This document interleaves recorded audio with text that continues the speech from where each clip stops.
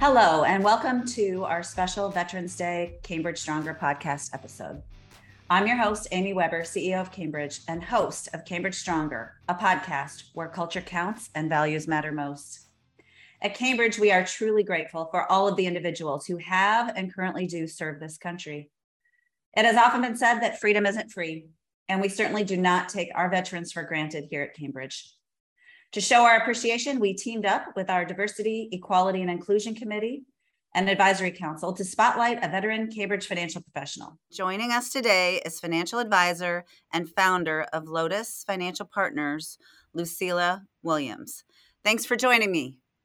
Thank you so much for inviting me to be here. I'm really excited. Yes, I have been looking forward to this podcast since I heard you accepted the invitation, because I know your story is really a unique and fun one. So let's start off where I always do. My favorite question: how did you find yourself or find your way to the financial services industry?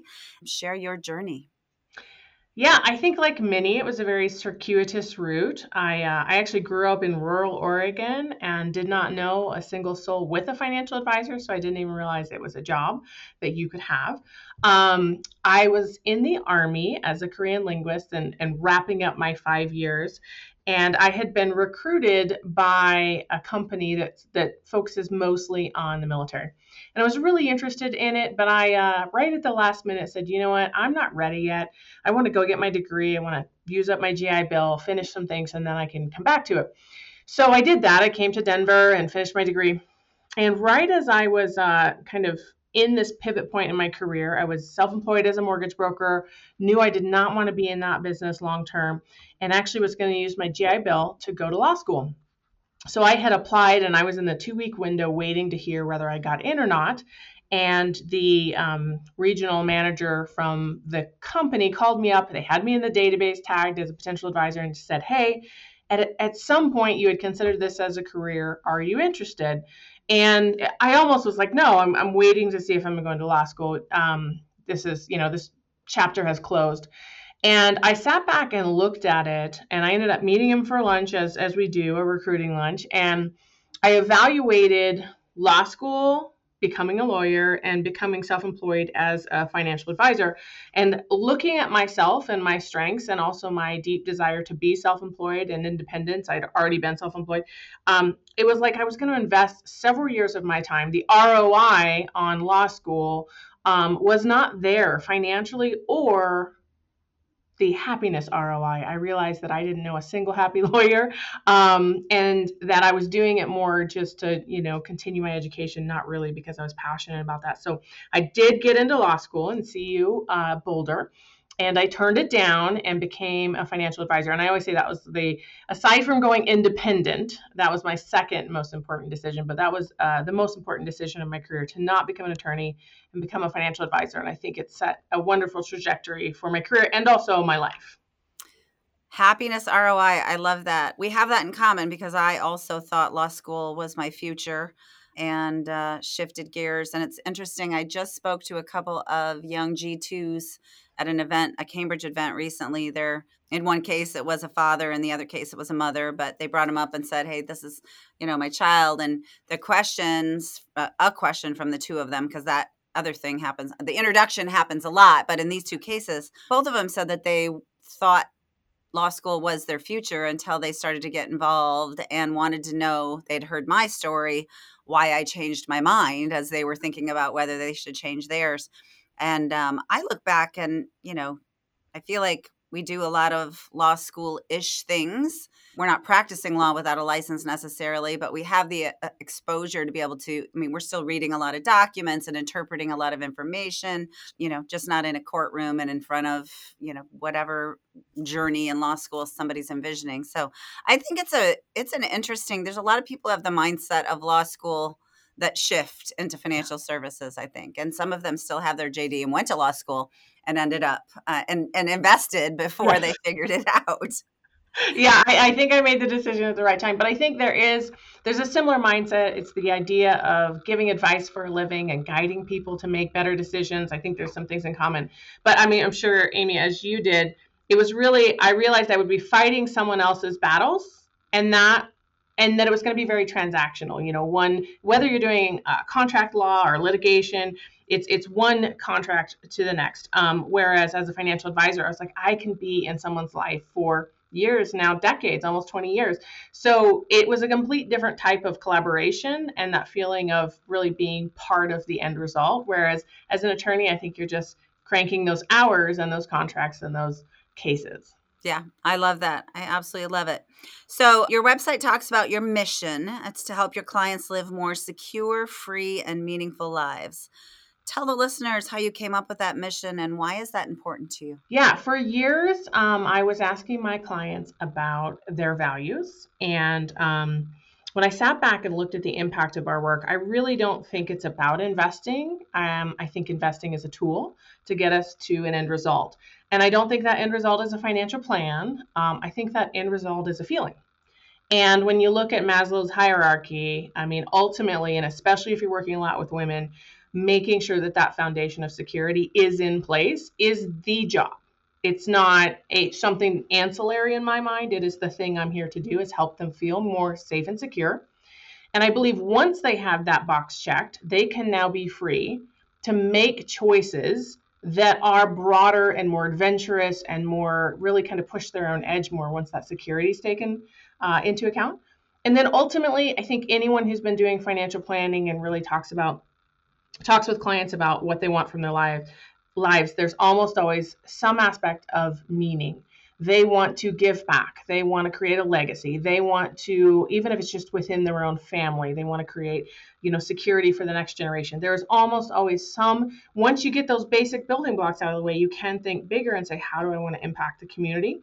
And I work with a lot of very mass affluent, probably the higher end of the mass affluent spectrum. So these are not wealthy people. But with good planning, they will often end up with a multi-million-dollar legacy if we do everything right. And I get the opportunity to say, what are you going to do with that? Because we can see this very clearly. If we live on plan that you're going to end up with a nest egg, how are you going to leverage that for your own meaning? And a lot of times that can be a very inspiring conversation. Yes, I want to take care of my kids, but beyond that, these charities are important, or my alma mater is important, or something, or my church is important. So I think those three layers, if I were to really distill down what every client says to me, one way or the other, is I want to feel safe and secure. I want to have the freedom to make the choices and not have money be a financial burden in that decision-making process. And then finally, I want to be able to live a life of meaning defined by me, the client. So it feels universal, and it keeps the focus on what I view to be the central aspect, which is creating that mindset, not so much about the investments or the specific products, et cetera. Does that translate for your business into any generational planning? Do you find that approach helps you transfer in? I know a lot of us in a certain age group are now referring our parents as quickly as we are our children, like we're going both directions. So it could be, one way or the other, or you've got all three in some cases potentially. But are you finding that your approach kind of facilitates that? Yeah, absolutely it does. This afternoon, actually, I'm sitting down with a client child. The client has been my client almost all of the 20 years. They were actually my first six-figure account, which they didn't know at the time. Almost 20 years ago, I thought it was the biggest thing that ever happened to me. And you acted like, oh, I do this every Oh, I do day. this every day. It's no problem at all. They now know that, and we giggle about it. I was as green as they get when they came to me. But their children, literally, she was pregnant with her second child when I met her, and now I'm meeting with one of them today and one next week in that kind of finance 101 conversation. Like, it is a rite of passage for most of my clients' children to ultimately meet with me and really do that kind of financial education up front. Additionally, they know when their kids get married that they're expected to do a discovery experience. This is part of like premarital financial counseling, getting them on the same page, like identifying potential challenges. And we've had a lot of those people have become clients. And to your point, we have been referred both up and down the spectrum. So we have had someone come in kind of closer to my age, and they're referring their parents in, and then definitely working with the getting married kids or the going off to college or graduating from college first job folks. And we make it really clear to our clients that we are here for that. That's not something you have to pay additional for. That's awesome. I really like that model. I think in the end, even if the industry's projection of the amount of wealth transfer that's going to take place over the next 25 years, even if it's a small portion of what's being projected, there could be a lot of loss if we don't start to engage. So I think you're on the right course from my perspective. Well, and I think teaching them to be good stewards. I mean, the scariest thing that we all hear about is the 18 or 20-year-old that gets a million or two and blows it all and now has not set themselves up for life. So helping them think about money differently before they have any is really training that next generation of hopefully wealth builders instead of wealth spenders. Yes. Yes. Great idea. So you mentioned earlier that you became an advisor shortly after finishing your time in the Army as a Korean linguist. First of all, thank you for your service. I guess we can't say that enough. How did your time in the Army translate to your role as a financial advisor and a business owner? Yeah, I think that there's a couple things. Number one is I'm a very entrepreneurial person. And after 5 years in the most controlled environment that the US has to offer, I will say it made it really clear I wanted to be self-employed. So I think that was on the slate already, but it really clarified that. But in terms of skills, I think the idea, I'm huge on building a process-driven business. That's probably one of my superpowers is taking complex things, simplifying them, and then making them scalable. That I think comes from the Army. The idea of SOPs, standard operating procedure. You don't do anything in the Army without an SOP. And after action reviews. This is a concept that I've taught to advisors as well. Something didn't, you don't just say, well, I won that case, or I got them to sign on the dotted line, or I didn't, or whatever. It's not that. It's what occurred in that scenario and how can we improve upon it, or how can we take what went well and kind of document it and make it the way we do business. So in our practice in Lotus Financial Partners, it is very much mistakes are an opportunity to build new process, to solidify what we're doing right, and to fix any gaps that we identify. So after action reviews, AARs, SOPs, and then also just kind of that, of course, there's a work ethic that comes from being in the military, and the you do whatever needs to be done. It is not one of those things where you go, oh, well, I'm done at the end of the day. There's that obligation. I think loyalty is another piece. I have a deep loyalty to my clients, as does my team to their clients. So the idea that we're trying to do right by our clients as human beings, and that's the most important thing. I think that also is in the military values as well. Yeah, every time I talk to somebody who's spent some time in the military, I can see from leadership to how they built their business that there is a lot of things that translate over into their world. So great segue into your comment now about how it taught you that you wanted to be entrepreneurial. And you mentioned earlier that independence was one of the biggest decisions, good decisions that you made. So let's talk about independence a little bit. How'd you start and what got you, there's a lot of anxiety sometimes around that decision of going out on your own. How did you decide it was time? Well, I think this is such a great conversation because it comes back to mentoring. And as a young woman in not only a male dominated industry, but in an organization that was very specifically male centric, the idea that I could go independent was very intimidating. I knew no independent advisors because I was in a captive firm that really kept you in the bubble. I knew really no way out of the equation. And ultimately, I think I was 36 when I went independent. But I had this idea in my mind that when I grow up and I'm 40, like something magical is going to happen. I'm going to have the financial resources. Somehow I'm going to, be smart enough and confident enough to do that. And I was fortunate enough to meet a female mentor who to this day is one of my dear friends and mentors, Tammy Robbins. And at the time she was working in the role of a recruiter. And she did it in the way that I think is the very best way to do anything, whether we're talking about, working with our clients or recruiting financial advisors.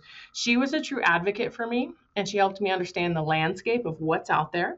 What are my choices? What are my options? Obviously, she was representing one particular option at that time, but she did not approach it from that way. She also, she recognized my fears. Remember, we come back to security and freedom and meaning. She recognized that I had a lack of security and understanding, like how I could do this. I thought you had to be quite a bit different or further along in your career than I was.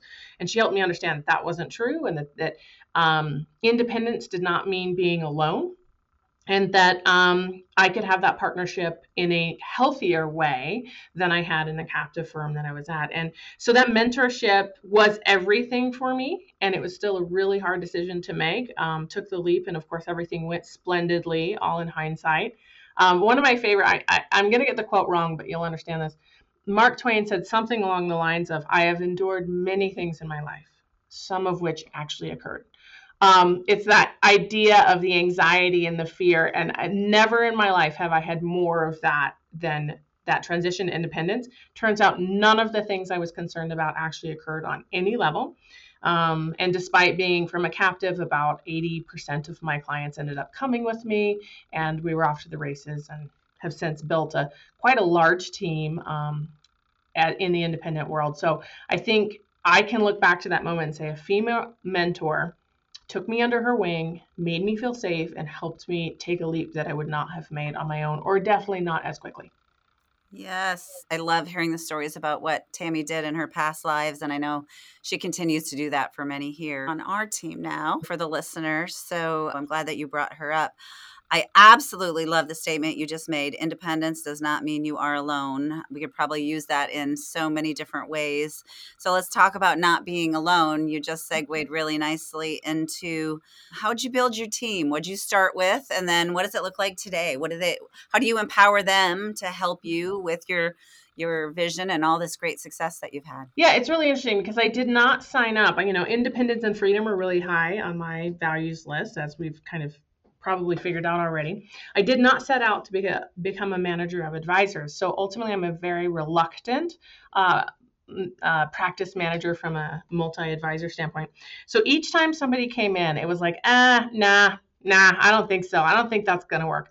And then me falling in love with them as an advisor and a person, me also feeling that there was not another place that they could go to do business the way that we do business. So that's the thing we're working on fleshing out our vision for the practice. Our mission is, as you mentioned, to help our clients build more secure, free, and meaningful lives through advice-based financial planning. But our vision is something along the lines of really being an oasis for female financial advisors to do business in a more aligned way and in partnership. Those words are not wordsmith, but I did not. Each time someone has looked to join our practice, they've kind of come knocking on the door, and each time I felt like they didn't have a place where they could do that if I didn't open the door. So we've done that. We now have 6 advisors, including myself. We've got 9 people on the team. My husband is the only male. They joke that he's our token man, Is their your work husband. diversity. Absolutely, absolutely. And he does so many things, as he's helping them pick out which tires to buy, or buying wipers for their cars, and doing all sorts of things to really advocate for them in a way that an all-female financial advisor practice needs. So he definitely plays an important role.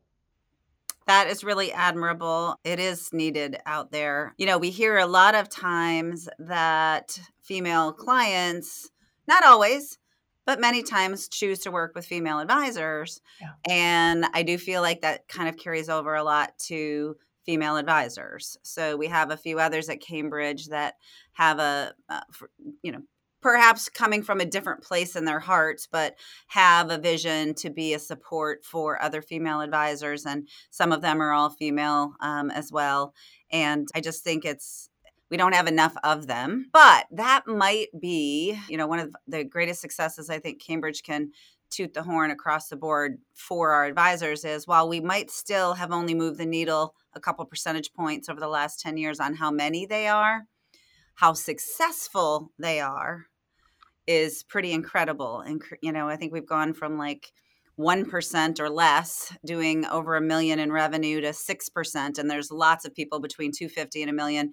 It was so bad when we started the women's efforts that I used a $250,000 number because nobody was doing that. Mm-hmm. So that community and mentorship and all of the things that you're offering is really helping women build successful practices and businesses here, which is pretty awesome. I feel very proud of it. It's one of those things, like, I do think who we are pulls us into what we do a lot of times. And I think I was reluctant to really identify female clients as my marketplace. I felt that was exclusionary. I felt like, coming from the army and mortgage brokering and obviously being a financial advisor, I was like, no, I need to work with everyone. And I realized that who I am serves them well, and I bring something unique. And I think that's what happened with Lotus, is that even though I was reluctant to do it, we offer something that isn't available and creates something special. And I didn't strategically set out for that, but it became really clear that that's got to be part of our long-term mission, or we're kind of leaving something on the table that we could have impact in. And it sounds like you're still very willing to work with anybody. It's just that Yeah. you discovered you could help more in certain segments, which Yeah. makes sense. Your website actually mentions common question you get from the clients is, will we be okay? You talked a little bit about this earlier, but how do you and the team really reassure the clients? Walk us through the actual process. Yeah, so advice-based financial planning, let's kind of step back. Basically, that's my definition of how we do business, which is advice first and implementation as needed. So every client starts with an advice engagement as a fiduciary, and then if appropriate, we manage their assets and help them with insurance, et cetera. So that's kind of our basis. And then when we actually do the work, it's a 6-meeting planning process initially. We go through those specific agendas. One of the things that we do that kind of speaks to this point is we redo the plan every year. And there's definitely those out there, advisors, and I've been asked this many times, why would you do the plan every year if the plan worked and the situation hasn't changed and the goals haven't changed? And my answer to this question is the clients don't remember to feel safe. That security piece. And I see it all the time. We go into the financial plan review, and we rerun the plan, and I see their shoulders, which are up by their ears. And by the end of the process, we see that hey, you've got an 85% probability of success. We actually increase some of your goals. We've built more padding in here, and you're still okay. And you see their shoulders drop, and they're like, basically, they say, I forgot I was okay. So I think the planning process can really, nothing materially changed from one year to the next in that particular example, and it happens all the time, but reminding them good savers are often anxiety-ridden people. And if we can view it as our job to make those people feel safe, keep taking the actions that make them successful, but don't do it out of a place of fear. Do it out of a place of optimism and help them understand that you're absolutely on your track. We're building in some boundaries to make sure that you're safe in this, but you're going to be okay. So reminding them every single year and getting to the point where and oftentimes it is one spouse or another that is more in that direction. But it just is one of those moments of celebration because the vast majority of people are on track once they've been our clients for a while. So just bringing them back to that realization so that they can live their life from that place instead of fear and worry. That sounds like a really productive way of managing that. And I have to believe that sometimes if you were just to ask a question, has anything changed? So this is what I remember from past years. I have a better process now, but as a young person, has anything changed in your life? Yeah, no, not really, right? You get a questionnaire, you're saying no, but until you get in and have that actual dialogue, and then you're like, oh yeah, I did forget that this changed or that changed. So much. I, And yeah, we go meet ahead. with our clients. Yeah, sorry. We meet with our clients 3 times a year. We have a couple different service models, but that's our kind of most active. And we have specific agendas: risk management, wealth management, financial plan review. But to your point, Amy, it is actually just to get in their life. And yes, we're going to cover those. We're going to make sure their whole financial life is in order throughout the year, but it's to catch them making decisions, catch them in movement. And just by seeing them regularly, we're able to do that much more efficiently. Yeah, that's great. So one thing we are learning from you, or I am definitely in this session, I knew you were very successful in doing a lot of things, but you're one busy person. Aside from serving your clients and running your business, you're also the founder of the Intentional Advisor, which is a practice management consulting firm. Tell us about that. Yeah, I think very much like I've explained, working with female clients and also advisors, this was a business or a pursuit that pulled me in that direction more than I chose to go that direction. I was in a study group actually with several of my AssetMark fellow advisors that use the AssetMark platform. And we were doing a show and tell. And, we're like, hey, let's talk about how we do business. And it was my turn. And I had a binder and we went through our planning process and our deliverables and our emails and our worksheets and our things. And the guys around the table, it was all gentlemen. They're like, you don't actually do business this way, right? Like everybody says they do business like that on their website, but you don't, like, this isn't real. This is just like a framework, an idea. And I'm like, oh no, it's exactly how we do business. This meeting's coming up. Here's your scheduling email. Here's your agenda email. Here's your worksheets. Here's how we're gathering that information. Here's how we're moving through the process. And they were like, oh, well, none of us, and they were all amazing advisors, very successful. Financially, they're all very more successful than I am. They're like, yeah, we want that, but we don't know how to do that, or we haven't carved the time out to do that, right? And we haven't had the discipline to do it. So they asked me, would you coach us? Can we pay you to coach us on how to do this? And I said, yes, but we have this OBA thing, right? That we have to have an outside business activity for compliance purposes. I said, okay, if you will commit to hiring me, I will set up the OBA and we will do this. So they did, and I had to come up with a name, the Intentional Advisor. What's funny is now I found all my scribbles of me trying to come up with the name and the idea and all of that. It's really fun to see. But I moved into a hotel for a week and I cloistered myself and I wrote down everything that we do in our business. Everything in consulting I teach is what I actually do in my practice. So I literally wrote a manual. It's about a 100-page manual, and I put together all of our workbooks, and then I created the actual curriculum to take them through. And still, all these years later, it's about 6 years now, we still follow the same basic format in teaching advisors how to do it. So it was one of those things where the advisors asked for it, and I said, this is something I'm super passionate about. So yes. And it's also comes back to that impact and meaning. It's like I've got my 100 or so client families I can serve, and Lotus can do a few more because we have 6 advisors. But there's only so far that impact can go if it's my fingers directly related to it. But by helping other financial advisors build practices that are process driven, profitable, and aligned with their values, I can have that impact hopefully magnified. Yeah. It sounds like it's a way of giving back to an industry that's given you so much. And as much as you love helping people from a client perspective, why not? If you've got the capability. So what I'm most impressed with was that a group of very successful male advisors asked you to do that and admitted that they needed help. So that's awesome. Absolutely. I think that's a real thing. There's a humility that comes from that. Yeah. And I have to say, I've really enjoyed partnering with AssetMark in terms of asset management. And I feel like the advisors I have met through that, like many of my Cambridge fellow advisors, are like-minded in their willingness to learn and desire to serve their clients and really being open to whatever it takes to get better at what we do.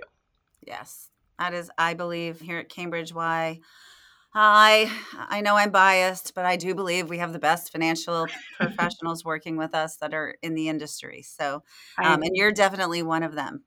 Have I failed to ask a question that when you were thinking about doing this podcast, you had, this message that you really felt like you wanted to get out to, our listeners can be everything from seasoned advisors to the point we were just talking about to younger people potentially who are in college trying to figure out what they might do with their lives and everything in between.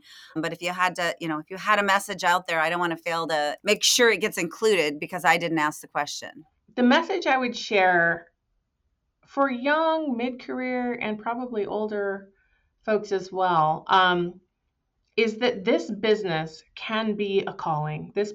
And most of us come to this business, I think, because we want to help people. Most people don't become independent financial advisors really to maximize income. There's all sorts of programs to do that in finance, but we come here to help people. And I think that many of us run into the wall of salesmanship and quotas and some of the toxic traits that our industry has. And that often lives in the world of advisors just starting out.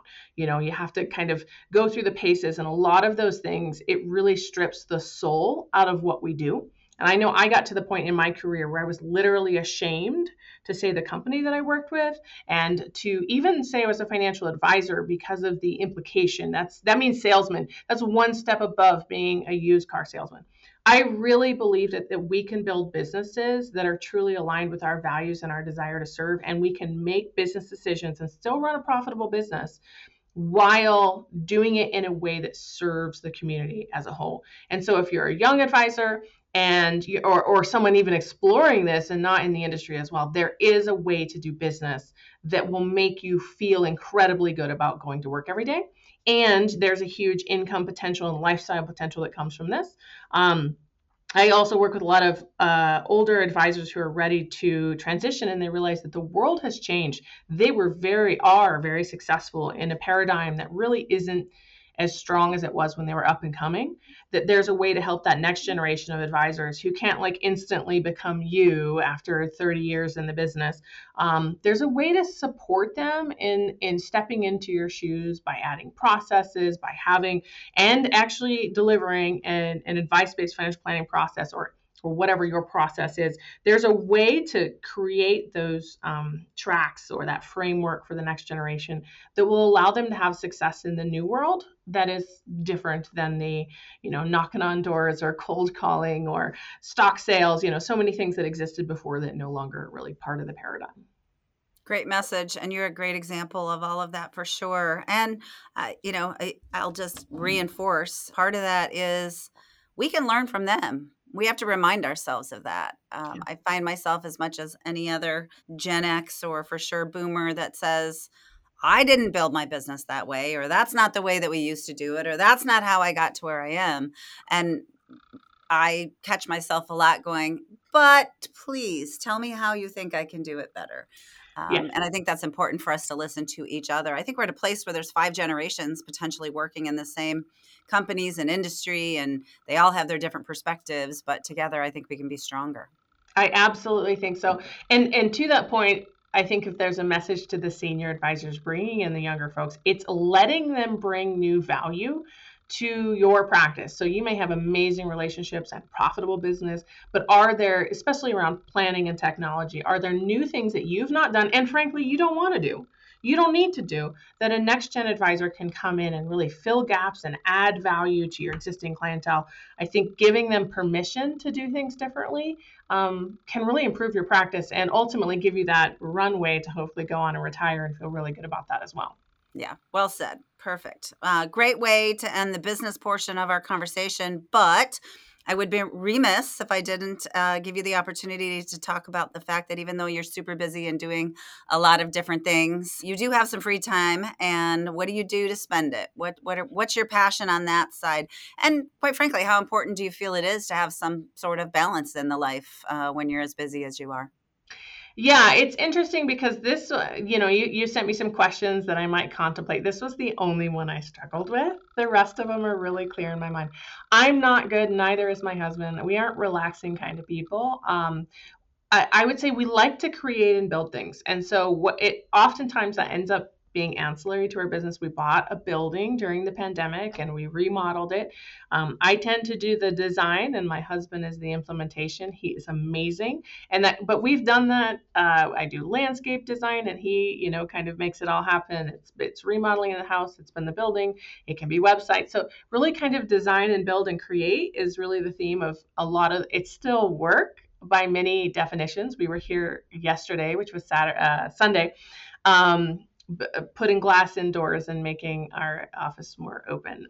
He's amazing in his skill set. So that we did buy a place in the mountains. We're trying to get away a little bit more. I will tell you, then I get up there and sometimes I'm writing a blog, but trying to find ways to be healthy. But we don't have a lot of really strong hobbies that you can really point to. He is a big skateboarder. Now that's not me, but that's him. So a lot of times we will travel for him to go to skate parks and take my stepdaughter with him. One of the best things, kind of circling back to what this industry has given me, is I have this amazing group of girlfriends that are in the industry, and we will meet up and we will, sometimes we'll spa and sometimes we'll mastermind and we'll do all sorts of things. So they keep me grounded and oftentimes doing some of the most interesting things in my life is because we scheduled it. And we come together as colleagues and as women. So that's been really valuable to me. Isn't it interesting how, regardless of what the event is, if it's on your calendar, some of us disciplined people actually do it. Yes. And that's the only way it's going to get done. That's the only way. Absolutely. Yeah. Speaking of Tammy, we were scheduling how we're going to factor in a little time around WIFS this year, as we try to do when we know we're going to be at the same conference, so we can, just get some one-on-one time, which is really hard when she's an executive and I'm doing a bunch of things as well. But it's so valuable, and it's one of those things that kind of refreshes you, keeps you from getting burned out, keep you excited about what you're doing and why you're doing it. Yeah. Yeah. Well, it sounds like you're using your free time to be creative, and that's awesome. So congratulations. Thank you. Thank you so much for sharing your story and your journey with us today. I love learning more about you, and thank you for trusting Cambridge. Absolutely. It's been such a pleasure. And this transition has been everything that I wished for in coming. For those that are listening, it's just been a couple years since I joined Cambridge. And it really has been that values aligned community of like-minded advisors that I was hoping for. Perfect. I'm glad that I'm glad that we are who we say we are. Isn't that true? Yes. It's unique. So we're glad that you trust us and have chosen to, entrust us with a small portion of your clients, the responsibilities that we have. So thank you. Thank you for tuning in to Cambridge Stronger. I invite you to listen to my podcast episodes where I have candid conversations with genuine, inspirational financial professionals and leaders within this fiercely independent financial services industry.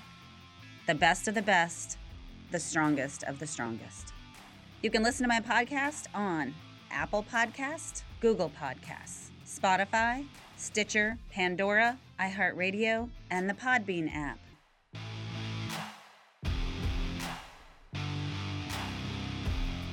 We are Cambridge Stronger.